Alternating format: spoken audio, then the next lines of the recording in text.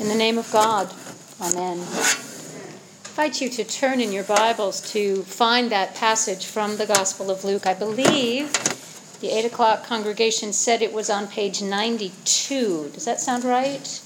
Those of you who were here, something like that. We're end of Luke, the end of the Gospel of Luke, chapter 24, verses 36 through 48. So this is, just to orient you, this is after the resurrection, obviously.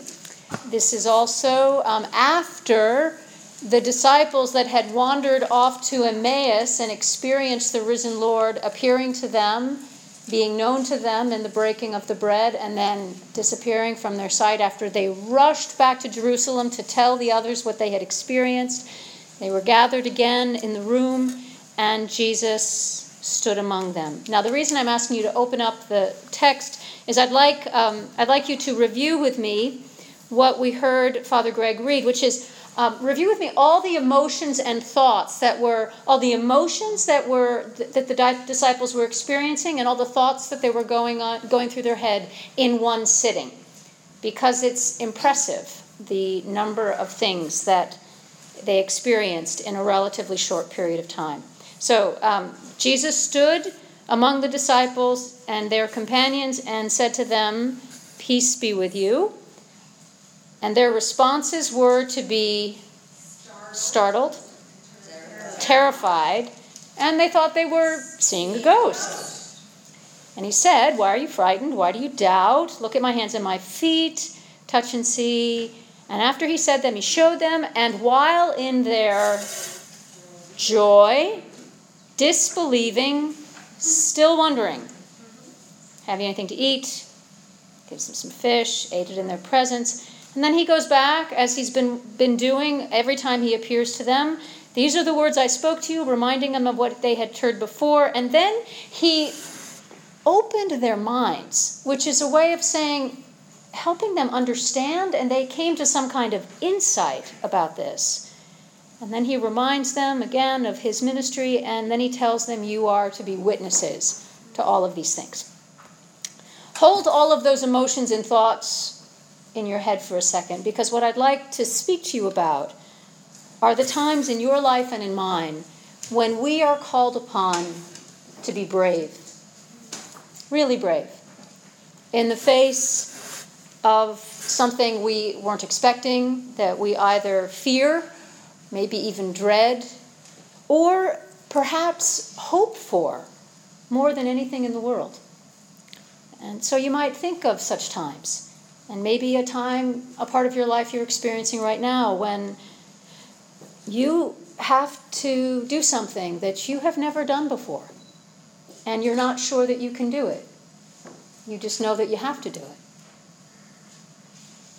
Or maybe when you want to throw caution to the wind and pursue something that really matters to you, that you really want to do, but there's also a chance that you might fail at whatever it is you want.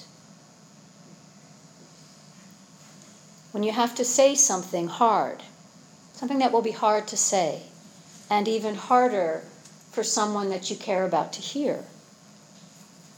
Or perhaps when you have to face the very thing that you would give anything to avoid. These are moments when we're called to be brave. I would suggest to you they are among the most important moments of our lives. They are decisive moments. They're turning point moments. And God is especially present to us in those moments. They're as decisive for God and God's relationship to us as they are for us. Although sometimes, as we're experiencing it, we don't think that that's true. It feels like we're alone. Because every time we face a moment like that, it can feel like, even if you're old like me, 50, right? 55.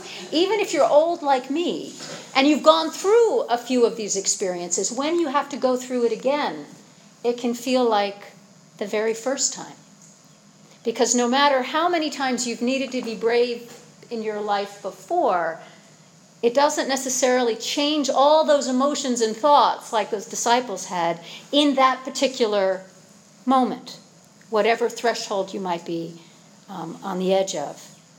And those of us who are a bit beyond childhood and maybe not have children around us anymore, we may have forgotten how much courage it requires simply to grow up. Simply to grow up. That this is part of the human experience, this constant need to be brave. I mean, think about what it's like for a very, very young child. And for good reason we call them toddlers, right? Think about what it's like for a toddler learning to walk for the first time. By that stage, usually the child is really good at crawling, and it's a very efficient and safe mode of transportation. Some scooting all over the floor. It's so much easier and faster for a child to just fall down on all fours and move than to try to do this amazingly frightening thing, which is to stand up on wobbly legs and try to walk. And so first, typically, right, there's the holding on to the coffee table or the couch. And usually there's an encouraging parent a few steps away, holding out arms, saying, you can do this. You can do this. And a child will take that step and sometimes just fall right over again and then get up again, and try again. And all the while the parent is there, I got you, baby. And then the child walks. And think if you can remember witnessing that, think of the expression on the child's face. Because in my memory, it's a combination of all those emotions that we read about in the New Testament. Amazement, terror, joy, excitement, realizing what, and then just, I am walking. And it's shaky at first, but before the adults turn around, it seems, they're running with this new capacity well behind them. That's what we as human beings are created to do, to be brave, to do things we have never done before, again and again and again. And every time, God is with us. God is the one holding out arms. Jesus is the one who is saying, you can do this because I am with you. And I wish we knew that about our God. Really knew it. So often we associate God and we associate Jesus with all the safe things in life. We create a worship service that has a schedule to it and an order, and it's all very safe. And sometimes, and I don't mean, sometimes it's even a little dull, right? I mean, people don't often associate our faith with those exciting moments. We've domesticated our faith to such a degree that we think it's about sitting in church. Not that there's anything wrong with sitting in church. I mean, sitting in church is where we kind of prepare, right? We prepare for those moments. Or we remind ourselves of those moments. Or we take a break from those moments, right? But it's our faith and it's our relationship with God that actually meets us in those moments and says, I am here with you. And why it matters so much for us to know this, so that when we're there, or even more heartbreaking for those of us who love our children or grandchildren or our friends, our neighbors, when we watch someone else go through that moment, and we want to say to them, not only am I here for you, God is here for you. Being in a relationship with Jesus is about being brave. So let's just review a couple of the stories that he told We were talking about one of these in our time with the young people just before church. There's this story where Jesus is on the shore and his disciples are in the boat. And Jesus decides to walk on the water to the boat. Remember the story? And then from the boat, they thought they were seeing a ghost. Remember that? Yet again, they were seeing a ghost. And Jesus calls to Simon Peter and says, "Come on out." And without really thinking about it, Peter says, "Okay," and steps out. And then you know how that happens when you realize what you've done and you realize, I'm doing something I've never done before. What do? You sink, right? That's exactly what he did. And then Jesus pulled him up and said, "I've got you. We're going to walk on water now." Now, we might read that story and say, yeah, well, that's a miracle, or that's a fantastic story. I can't believe that that's true. But we walk on water all the time. Jesus calls us out of our boats all the time to do things that we've never done, to do things that we cannot do, that he wants us to do. And he says, "Come on out. It's okay. I've got you. You're going to sink. It's okay. I got you." All the time. Here's another one. You remember the story about Jesus having taught a crowd of disciples, thousands of people, all day long. It's the end of the day. Everyone's tired. Disciples come to Jesus and say, "Look, we don't have any food for these people, and it's getting late. They're going to start getting really anxious soon. Send them away to get some food." And Jesus says to them, why don't you give them something to eat?"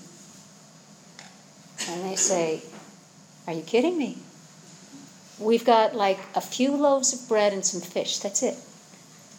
And Jesus says, "Well, why don't you give them to me?" So Jesus takes what they have, insufficient as it is, offers it to God, distributes it to the multitude, and you know the story, right? Everyone was fed, there was food left over. Again, we might read that and say, well, that's impossible, or that's couldn't have happened, or there must have been food elsewhere, whatever we would say to kind of make sense of the story as a story. But it happens to us all the time. All the time. Whenever we're facing a situation of need, well beyond our capacity to meet, and we say to ourselves, "There's nothing I can do here. This is an impossible situation."